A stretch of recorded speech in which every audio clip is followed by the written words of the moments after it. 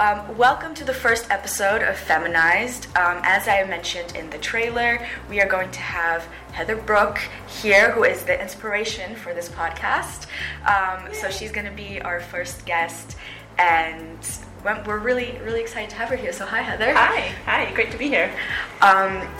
So let's talk a little bit about your journey to where you are now. How did you decide to become an investigative reporter? It's not really something that people kind of wake up one day and go, yes, this is what I want to do. So how did you kind of get to now? Yeah, well, I mean, journalism was a bit different when I was kind of coming up. There wasn't like the sort of specialized training to be an investigative journalist. There was still this sort of apprenticeship type path. So, I mean, I was a little bit professionalized because in America at that point you did sort of get into the profession usually through university. So I did a double degree in journalism and politics, and I knew from really since I was probably 10 that I wanted to be a writer and a journalist. I read this book, which I just recently read again, called Harriet the Spy by Louise Fitzhugh, and I read that book and I thought, oh my god, this is like my inspiration. This is exactly the person that I am and who I want to be in my, and that's sort of my career trajectory. So I don't know if you've read this book. It's a young adult book, like for kids, but it's about a young girl who sort of spies on her neighbors and writes everything in a notebook and is constantly like thinking about how to describe things and people and figure out what's going on in her neighborhood in New York City. Anyway, it's a great story. It's a great inspiration, I think. Yeah. So as soon as I read that book, I thought, wow, that's I know what my career is now. I literally knew the day I finished that book, that is what I want to do with my life. I want to be a journalist and a writer. And so I worked for my high school newspaper, and then I went to university. And originally, I had a mom who was very feminist and wanted me to kind of break the mold on, in sort of like now we call them STEM subjects. But she was quite scientific, my mom, and she had always felt like that path wasn't open to her as a young person, and so she was quite keen that I go into science and math. And so when I actually first went to university, I was a physics major and on course to be doing astrophysics of all weird things. And that's a very big path change. Yeah. So that was my original pre-major when I went to University of Washington in Seattle, and in American liberal arts colleges, you have to be, it's 4 years, but for the first 2 years, you kind of do all these prerequisites across, all different topics. And I did the things that I had to do all my math and physics classes, but I was also doing a lot of English literature.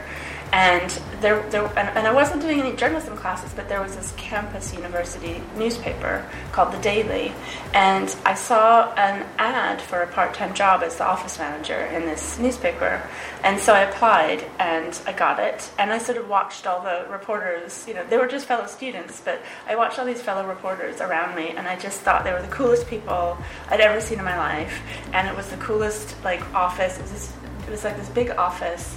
All the walls were covered in political graffiti. Wow. And everybody had opinions, and they were incredibly sort of erudite.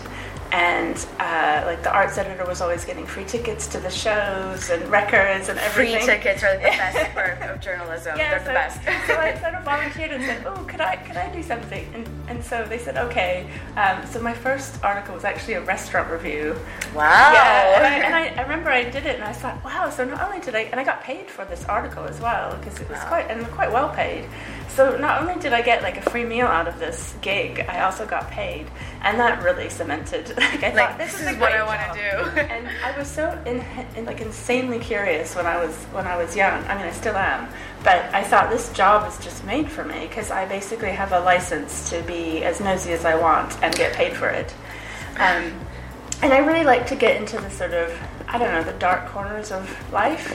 I think because it also kind of comes from a bit of your scientific kind of thing, the curiosity, the kind of wanting to know more and kind of peek and find out and discover. I think it's an interesting connection. Yeah, there is definitely a lot of sort of cross-fertilization, I think, between investigative journalism and the scientific method, because in both of them, and when I teach it this way. It's like you have a hypothesis. It's not like you just are investigating in a vacuum. Like you actually have a hypothesis. You know, you have a sort of hunch or a sort of thought that you think, well, I think something dodgy is happening here, or I think there's a problem.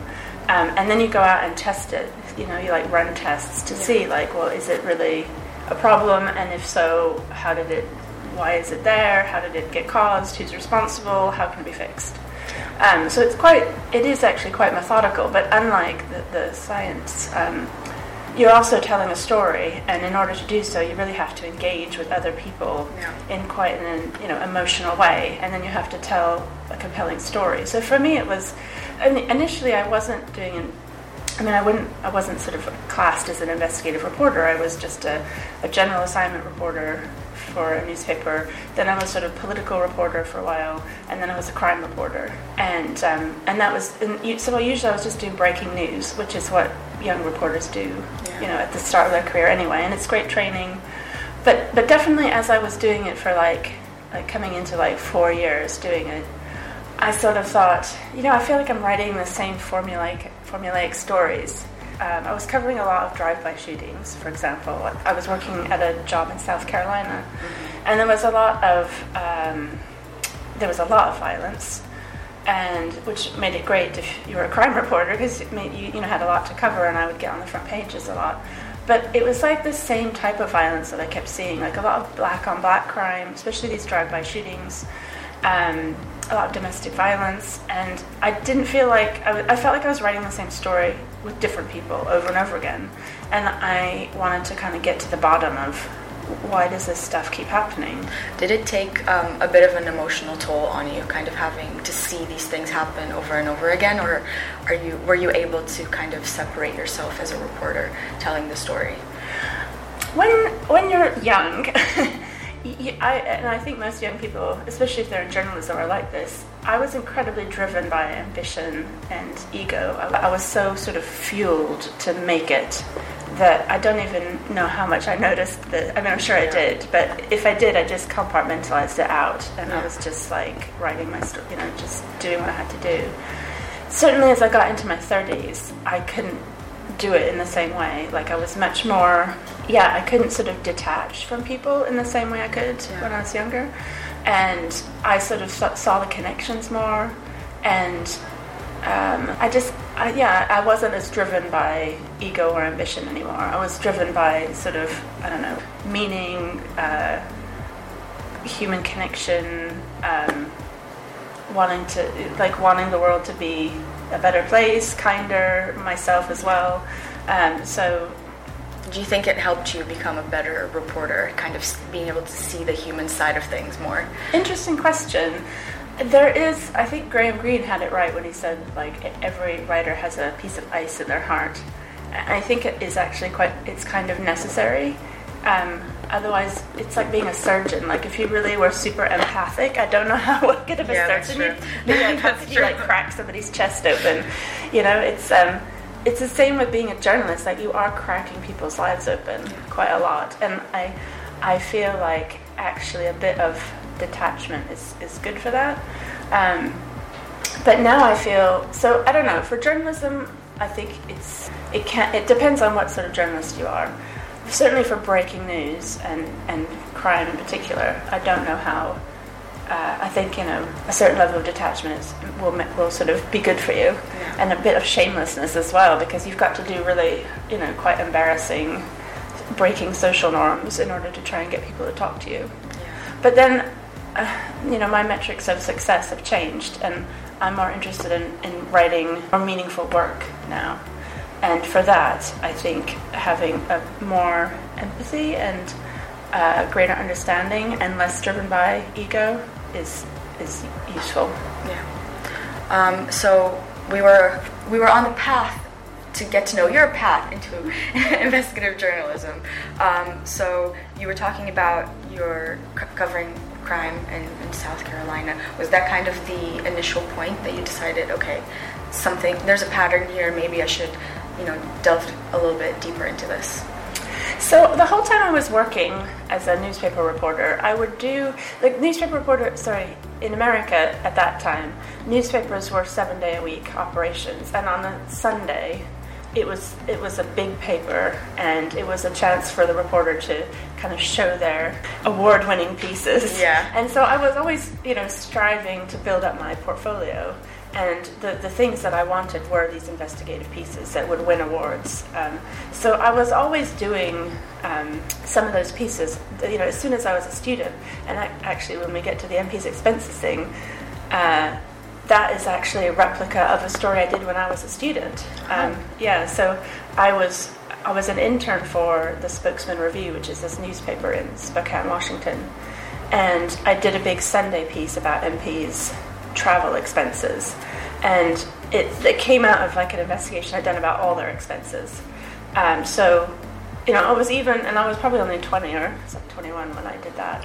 So I was always doing stuff, and I did a couple big ones in South Carolina that I won awards for. So I did one about the way funeral homes work or don't, not regulated properly. So I covered this story about a family who had gone to the funeral of their father's grandfather, and when they went there, it was the guy was wearing their grandfather's suit, false teeth, glasses, but it was like a foot shorter, and basically a different man.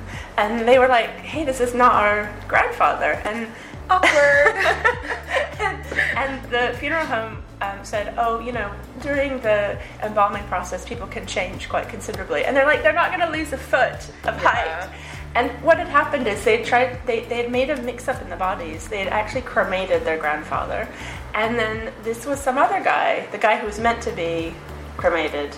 And they had tried to cover it up by basically dressing him up in all of their grandfather's clothes, including the false teeth, and trying to pretend that he was their grandfather. Anyway, that would be, I think maybe like Kevin Hart or someone like that would write that and make it into like this amazing comedy, but in reality it's very, very, very sad. Yeah, it is a mad story, isn't it? But it actually happened, and this family were devastated because, not only by the fact that their grandfather had been cremated without actually any funeral, because he was cremated at the other wrong funeral, but the fact that the funeral home had tried to cover it up. Anyway, so I looked into all this, and it ended up going like quite high up in the state legislature, and it forced them to pass some new legislation around the regulation of funeral homes. So I was always kind of digging around as much as I could in the time that I had. And why did you end up in London? I feel like you had such, at least it seems to me, like a great footing to just become one of those like amazing like American journalists breaking like the new Watergate or something like that. Why did you decide to move across the pond? Yeah, well, so several things happened at a certain point in my life. So the first thing was I started getting disillusioned with my industry, with journalism, particularly breaking news, and I was working in this small town newspaper in South Carolina, and I'd been there about 3 or 4 years, and I was ready to go. I was like, I'm done. Yeah, I need to get out of this town, and I need to be in like New York or Washington D.C. or Florida or some bigger venue. And newspapers were just like collapsing. Florida news are absolutely insane. The amount of times we hear about alligators walking across shops, that would have been some very interesting material. Florida was like the number one job place for me, because if you're especially a crime reporter, like Florida is like the gold standard. It's where you want to go because it's like the maddest stories, and they always go national because they're so weird. Yeah. I was looking around for jobs, but it was the same time like newspapers were in a really bad state economically, and there was like barely any vacancies, and when there was, they were just so competitive, and I was sort of like, I had like limited patience. At the same time, my mom died in a car accident in America, and she was my only relative that was living in America. All the rest of my family live in Britain, and that's why I'm a dual citizen. And I wasn't particularly close to my mom, but the fact that like I was then kind of alone in America, I sort of just So it was this kind of like, I was disillusioned with my job. I didn't feel like I was getting a new job anytime soon.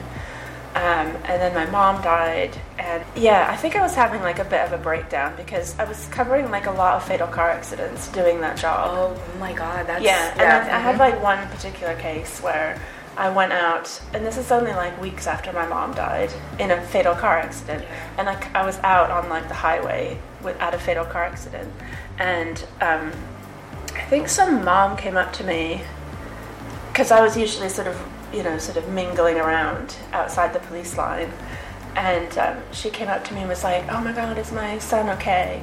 And I knew he was dead. Like, I already actually knew that, but I didn't want to be the person to tell her that. And I said, I just had to lie and say, "I don't know, you'll need to ask the police." And I just felt really kind of emotionally devastated by it. And also the sort of managers at my paper were pretty corporate American, and they were just like kind of heartless about time off. Like, I wasn't getting any. They wouldn't move me off this beat. And I just, at the end of it, I just thought, I can't. I'm so done here. Yeah. And so I did a total. I think I was 26 at the time,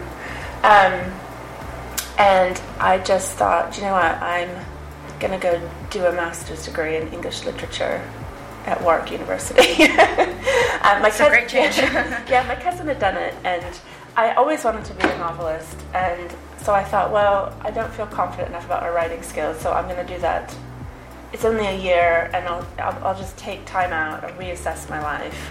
Like, I was on such a firm track. Like, I was going to be the next Bob Woodward. I was like so determined, and then it just didn't pan out how I expected, which I think always happens to you when you're like in your mid to late 20s. Like, reality starts to come like full force into conflict with your idealism, and it doesn't. The two can't stand together. So I had to reassess, and that's what I did.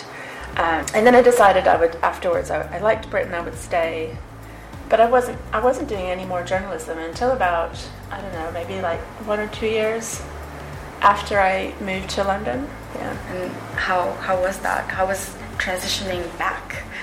Well, I wasn't going to work in a newsroom again. I was like done with newsrooms because I just totally understand. I thought they were toxic environments in a lot of ways, and they just and that kind of daily journalism just eats your life. Like, it just eats you for breakfast and spits you out. And I thought, I just don't want to do that again. So I thought, I really want to write books. That's like, and I want to do what I want to do. I've always been like quite single-minded and stubborn, and so I sort of heard this report about the new Freedom of Information law that was coming out on the Radio 4, and I'd used the FOI law a fair amount in America, and I thought, that's really interesting, and I looked into it, and I just thought, I want to write a book on that. Like, I wasn't that impressed with British print journalism. I thought it was pretty shoddy, to be honest. And I wanted to see like more of a empirical style, sort of professional, quoting your sources, using data type of articles, which I just didn't see a lot of in Britain. And then I found out, well, the reason you didn't get it in Britain is because there was no access. Like, journalists or citizens had no access to official information, and so it was all, they were just sort of scrabbling around trying to get people to talk, and usually people would only talk, out of a quid pro quo situation. And so I thought, wow, this is really going to change everything about Britain, like the relationship between the citizen and the state, and also the type of journalism that you have here. So I wrote up this book proposal, and I sort of shopped it around to some different publishers, and remarkably, somebody bought it. And so I just got started doing that book called Your Right to Know. Yeah. And that's really what set me on this sort of path in Britain, doing sort of my sort of transparency campaigns, but then making all these freedom of information requests to all different parts of the state. And how did you get to well, you already mentioned that you kind of did a smaller version of the MP expenses scandal while you were a student. How did you, because I feel like there's always that tip, like that scent that you catch when you're kind of chasing a piece of news. How did you catch that MP scent? Oh, okay. Well, I mean, I was looking at everything. I really mean everything about Britain, because that book, You're Right to Know, is like a directory of the British state. It's got like every part of the state and the information resources that they hold. So it was sort of like this directory of records. And so I had a section about central government, and in that I had a section about Parliament. And I went through all the types of expenses they had. And by reading through them, I sort of just saw that there was like not any, a lot of them didn't require receipts. So it seemed a very lax system. And then I became friends with Michael Crick through this book, because I interviewed him quite a bit for different parts, but particularly because actually he was the original person who did that BBC Radio 4 program that I heard about FOI. And he was became a controversy because he was trying on, I think it was Newsnight at the time, to break this story. It was called Betsygate, ridiculous name, but it was about Ian Duncan Smith's wife being on the public payroll as his staff, and apparently she didn't do any work. And he had tried to investigate this, and he couldn't get it through the Newsnight newsroom, and he couldn't get any documentation, so they wouldn't release any of the staff expense payments. And actually, to this day, they don't. They don't? No, they release the raw number, but they won't release the names of the staff. So he said, he kind of tipped me off and said, I think there's a lot of MPs who have family members on the public payroll who do no work.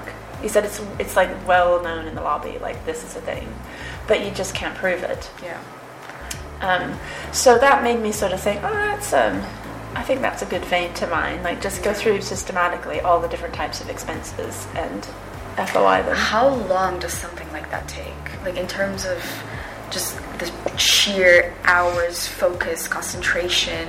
I did this work out of ignorance because I didn't know how much work was coming down the pipe, so it didn't seem that hard initially, as it probably did to you when you first filed. It's easy to file FOI requests. It's much more difficult when you get like lots of people calling you up or asking for clarification, and then you start realizing they record things in a slightly different way. Yeah. So it's like comparing apples and oranges, and then it's or then they refuse, and then you have to start going through the appeal system. But I mean, for me, the big sort of cathartic moment, I guess, was winning in the High Court. So this is the FOI that I made ended up in litigation against Parliament because they kept refusing to release the information, and they kept losing in the appeals processes, and then eventually they lost in the High Court, and this was like the definitive ruling. It was like an amazing part of like British jurisprudence, like the fact that these three top High Court judges ruled against Parliament. I don't know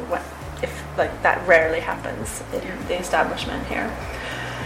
And that's what led the way to them being forced to digitize all of those receipts and claims.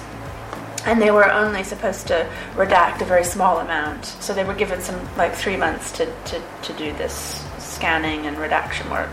But then it became like a big thing because the MPs wanted more stuff to be redacted. They didn't, they were just embarrassed, and embarrassment is not a reason to censor material, but they were really trying to use it. And then it was during this sort of like long drawn out process where they were doing everything they could. At one point they even tried to retrospectively change the Freedom of Information law so that it would no longer apply to Parliament. Wow. Yeah, and so that was another sneaky thing they tried to do, that got exposed, and it all fell apart. But during that time is when one of the redactors in this redaction room made the illicit copy of the disc, and through a middleman shopped it around to different newspapers. Yeah. Now I wish I had been one of those people that was like offered this disc, but the Telegraph bought it. So there's quite a few newspapers, like big newspapers like the Times, that passed on it. I'm sure it's like one of their big regrets. But yeah, they passed on it, and the Telegraph paid, I think, about £120,000 for this disc, and then they did, a lot of great reporting once they got it. Did you ever think about kind of giving up and just being like, oh, I'm done, it's 5 years, so long? Or did it kind of, the more they tried to push back, the more you were like, no, now I really want to get this information? I'm trying to remember, because it was like 10 years ago now, but I am quite, as I mentioned, stubborn. And there is a sort of odd quirk of character in a good investigative journalist where, you know, you generally not that fussed about things up until the point people start to try and intimidate you or like block you, and then suddenly it becomes like really important that you you know, expose them. I was certainly not that interested until they kind of made it. I felt like they made it personal by like, you know, doing what they did and the way they responded to me. Like, I just felt it was, you know, ridiculous. I have to take them down now. They gave me no other choice to have that. This is just gonna have to happen now. Okay, so let's talk a little bit about the aftermath of the MP expenses scandal, because as you mentioned, the Telegraph did, you know, very extensive reporting because they did buy the unredacted disc, all of the information. Do you find that people see you as the go-to person to talk about this issue, or that they see people like the guys from the Telegraph or other news outlets? Certainly I get a lot, especially because this is a 10-year anniversary. I've been getting a lot of calls about it. There was definitely a sort of campaign in the Telegraph to sort of pretend that they were the sole arbiter of this story, you know, like that it began and ended with them, which is definitely not the case. And they've done a lot. They obviously did like the big showcase work on it, and for which they've been rewarded. But I do feel like, I had a dramatization was made about my story. I don't know that people sort of look at it. I mean, the stuff that I did was pretty revolutionary, really, and I don't mean to sort of literally boast. Passed a law. You had to go to court. That's kind of setting that precedent. I'm sure has helped many journalists now and will continue in the future. Yeah, and I mean, what the Telegraph did, the reporting was great, but they didn't change. They changed journalism a bit in the fact that they weren't doing what British newspapers usually do, which is like just make it about one person or one party. You know, they did do like a systematic investigation of the entire system, and that was good. And it was all based on like empirical evidence, which was the disc. But they bought it, and the irony of it is like they did actually have a reporter who was like at the time one of my co-litigants. He worked at the Sunday Telegraph at the time, and they didn't support him. They wouldn't give him a lawyer, and so he basically just fought himself with the help of my lawyer. I would share my skeleton argument with him and my other piece of papers from the bundle and stuff, because I thought it was important that there be, you know, multiple people suing Parliament, not just some random American woman. Yeah. That's a bit weird that they wouldn't support their own person, kind of, and that you were the one that had to do it. Do you kind of look back on it now and think, God damn it, I shouldn't have thrown him out and just kept everything to myself? No, because that was the whole point. I was trying to do journalism differently. I mean, buying something is not doing it differently. It's the same old system, and I wanted to do something differently. And even the way that we worked together was very different than, like, in British. I remember going to a Society of Editors conference once in the Lake District, and it's still the same, actually. You know, the papers all sit at their own table. It's incredibly tribal. Like, at that conference, they were like throwing bread rolls. Like, the News of the World paper was literally throwing bread rolls at the Guardian table, and I just thought, what the F is that? I mean, you know, you guys are already so under threat. Like, don't you even see, like, you need to stick together because, you know, you're up against, like, powerful institutions who are trying to break you. You know, why are you sort of all scrabbling around for these crumbs from the king's table? Like, why don't you just take on the king. Yeah. Yeah. And that's kind of what I wanted to do. And I thought, well, in order to do that, you really just you gotta like ditch these petty battles, which are more battles of like ego and I would say like sort of male importance and things like this. 100%. I agree with that 100%, especially after doing this course. It's been very, like, everything is just so ego-driven. But we should talk about feminism. Oh, we should. We definitely need to talk about feminism and this course, feminism and the world.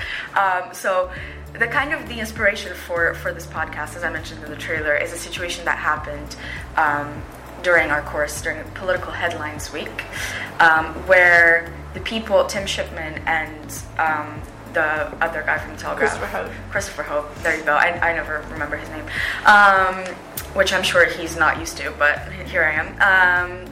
They came in and they kind of took credit for Heather's work and kind of mentioned her as a throwaway, even though they probably would have never been able to even write those stories had it not been for her going to court and fighting for it. And as a female student in this course, and I know that my female colleagues felt the same way, we were all a bit disheartened by it.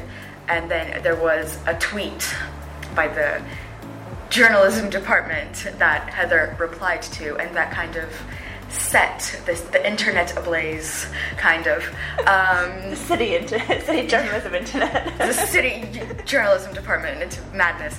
But give some context. Can you remember what the tweets were? Well, the tweets were, here is Tim Shipman and Christopher Hope talking about breaking the MP expenses scandal. And then it was on Private Eye that you...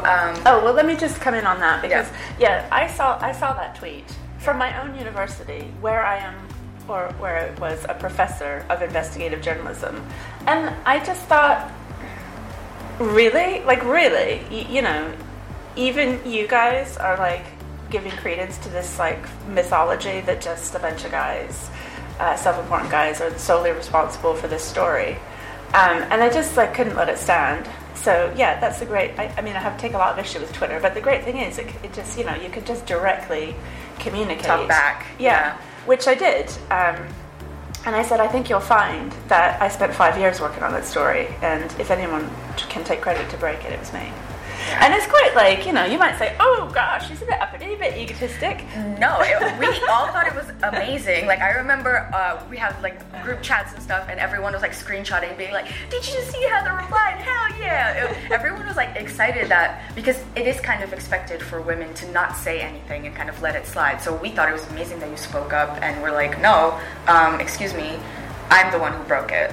Yeah, and even when I did that tweet, this is like the internalized patriarchy that exists in all of us women, is that, I did have like a doubt, like, oh, should I do that? Does that like look bad? People are going to think I'm really egotistical. And then I thought, fuck it, like, so what if they do? I actually did a shit ton of work. I know for a fact that those, political editors, they obviously do a lot of work too, but they didn't do like the donkey work on that story. They weren't doing the digging and the investigative work. And in fact, there was a very good female reporter in the Daily Telegraph who did like some of the biggest stories, who's largely forgotten about. Her name's Holly Watt.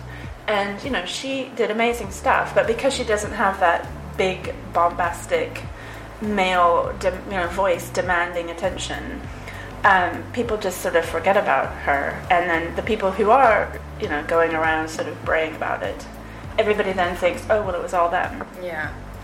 But it was not, guys. No, it wasn't. And I didn't want to be complicit in that system. And, that's the problem with women silencing their voice, is that you actually end up being complicit and, sort of keep alive this mythology that men do everything and women do nothing, or just, support the men in their sort of helpmeet role, which if you actually look at a lot of history, like, you find that's not true. Yeah. Women behind every successful man, there's literally 20 women who are not getting credit for the work that they've done, is what usually I found. Did it sting in particular because it came from a place that you work in, and you're literally, well, you were, not anymore, but you were the head of the masters in investigative journalism. Like, they hired you for this position, and then this happens at City. Yeah, I was. And I did think I mean, who knows if it would be different if I was a man, but, I do think that they would maybe think twice. If I was like a man, they probably wouldn't have so cavalierly taken credit for it in my own university. They might have been a bit more circumspect. Yeah. Probably because, they just expect that I'd be quiet about it. And I think it's a good lesson because I wasn't quiet about it, I tweeted about it.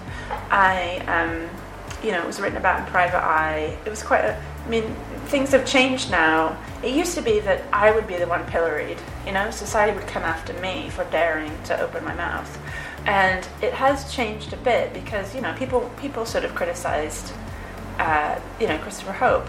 And he got a lot of back chat on it, to the point that he phoned me up and was quite apologetic and said, I'm sorry, I did give you credit. I wasn't there, so I only have hearsay to go on. But yeah, he was contrite, and I've seen him since then, and he's been very pleasant. And they, as a result, they were doing the Telegraph's doing this big 10-year anniversary film and podcast, and they invited me on, and I had to have my own episode in there. So as you should. As you should. Did the university tell you anything about it? Did they mention it? Did anyone kind of apologize? No. Did you want them to? Well, they can't really control what people say in their class. Oh yeah, that's true. How did you? Obviously, this was facilitated by another lecturer on the course. How did you feel about him also kind of not having your back a little bit? Yeah, so this is a guy who I respect as a journalist, and he's a big political journalist. And there is definitely a thing amongst political journalists where it can be I don't even know if I could say it's an old boys club, because there's a lot of powerful women political journalists nowadays. But there does seem to still be the more you sort of shout, and the bigger ego, the more important people think you are. And I sort of feel like this colleague of mine sort of fell into this trap that, because these guys have big, prestigious political editor jobs, because they, talk quite confidently about breaking the story, he puts that above me, who isn't a political editor, and doesn't go around, bragging all the time about what I did. What's next for you? You're not going to be at City anymore. Did this have anything to do with your decision to leave, or did you just decide that, you were kind of done and wanted to do something else? This particular incident didn't, but I guess it's about value, and I know that I brought a lot of value to that course, and we had the biggest admissions in the history of this course when I took over, and the course has got great ratings and it's really highly respected. And I wasn't I was only on a half-time contract. And I argued that it was much more than that. And in fact, it's been re-advertised as almost a full-time position, which it used to be, but on a much lower pay grade. So I sort of said to them, you need to pay me what I'm worth. Part of the reason I took this job as a part-time is because I wanted to have time to do my own investigations and write my books. As it turned out, it was more of a full-time job. I was only getting paid half-time. So I was getting kind of the worst of both worlds. And so I thought, well, I'm just going to write my books and do my own investigations. And if you're not being valued in the place where you clearly have brought loads of value, then it's kind of just ditch them. Do you feel like because there is that heavy male lecturer, course directors, all of that your female students feel kind of, should we be here? Should we speak louder? How do we navigate this world, kind of? There's quite a lot of women running courses here now. And certainly it's improved a lot. And I still think the course is amazing, and what you learn at the university is great. I loved teaching particularly investigative journalism, because it is seen as this like macho, type of journalism, and newspaper reporting as well. And I've always sort of sought that out. Like, I wanted to be in these quite masculine fields, and I wasn't like afraid of taking on the men, to get in there. And I think, what I hope I do for all my students, but I particularly spend a lot, I particularly sort of, I don't want to say target, but I direct a lot of my comments to the female students, because I can see the difference. Even everybody thinks like, oh yeah, young women, they're all different now, and they're all sort of post-feminism and stuff, and that is not the case. Like, I look at the difference between my male and female students, and certainly I've noticed across the board more kind of mental health issues amongst, and I think every educator will say this, it's got the amount of incidents with people suffering from mental health is going up. But the thing I notice gender-wise is the male students don't have a lot of qualms about speaking up or asking questions. There's not a lot of self-doubt, at least obviously. And with quite a few of the women students, they're often very good students, but they're full of self-doubt. They don't think they're good enough. They sort of silence themselves. And it's this kind of myth, and I know lots of people buy into it. It's this idea that if you sound confident and certain that you actually know what's going on. And I keep saying to them, just because people sound confident doesn't mean they know jack shit about shit. They really probably just a total fool. The more certain people are about something, the more you can be guaranteed they're a complete ignoramus. And the more self-important somebody is, you can also be guaranteed that they probably don't know anything. So it's the uncertainty that actually makes you a thoughtful person, a good journalist. And that's also why I kind of get annoyed about our whole society, where we value this sort of bombast, overconfidence, and sort of think oh, that makes people a good leader. And it's but it doesn't actually. I think the world is seen enough of this model of male values of bombast, overconfidence, aggression, arrogance, control. I personally am fed up with it, and I look at these people and think you are not actually good leaders, and you are actually really ignorant. And why don't we sort of start to reevaluate what it actually means to be a good leader? Maybe it actually means cooperation and listening to people, and not being totally, I don't mean being wishy-washy, but to have this sort of level of certainty about how things should be. Yeah. You just can't have it in life, because nobody knows the future. Fact, 0 people know the future. So anybody who claims that they do is a liar and, a snake oil peddler. I think what the world needs is a specifically feminist investigative journalism unit.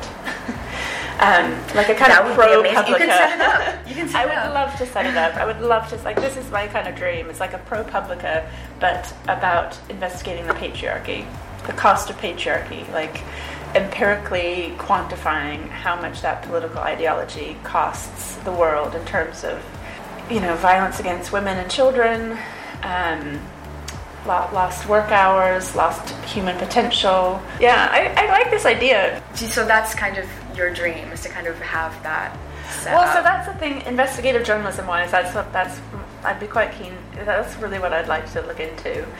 On the other, my other interests, I'm writing novels. So the thing I really wanted to do when I was young, I'm doing it. I'm writing these novels. I'm sort of I'm on the very long process of getting it published. Yeah. Do you ever see yourself teaching again, maybe in the future? I hope so. I really enjoy teaching, and I see a lot of there's a lot of problems around the way that journalism has been academicized, put into this academic context, and I would love to just do like a sort of standalone journalism course. Yeah. I think that would be really great. So I'm sort of open to opportunities if they arise in terms of teaching. Yeah. Okay, guys, you have to hit Heather up for these opportunities, because this sounds amazing. This sounds like the industry change, progress that we need to kind of make the industry suck a little bit less, because I do feel like sometimes you do get a bit beaten down by it.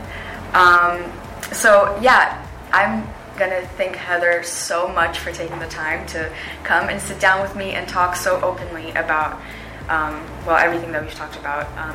It's really been a pleasure, and thank you so much. Thanks very much. All right, good luck.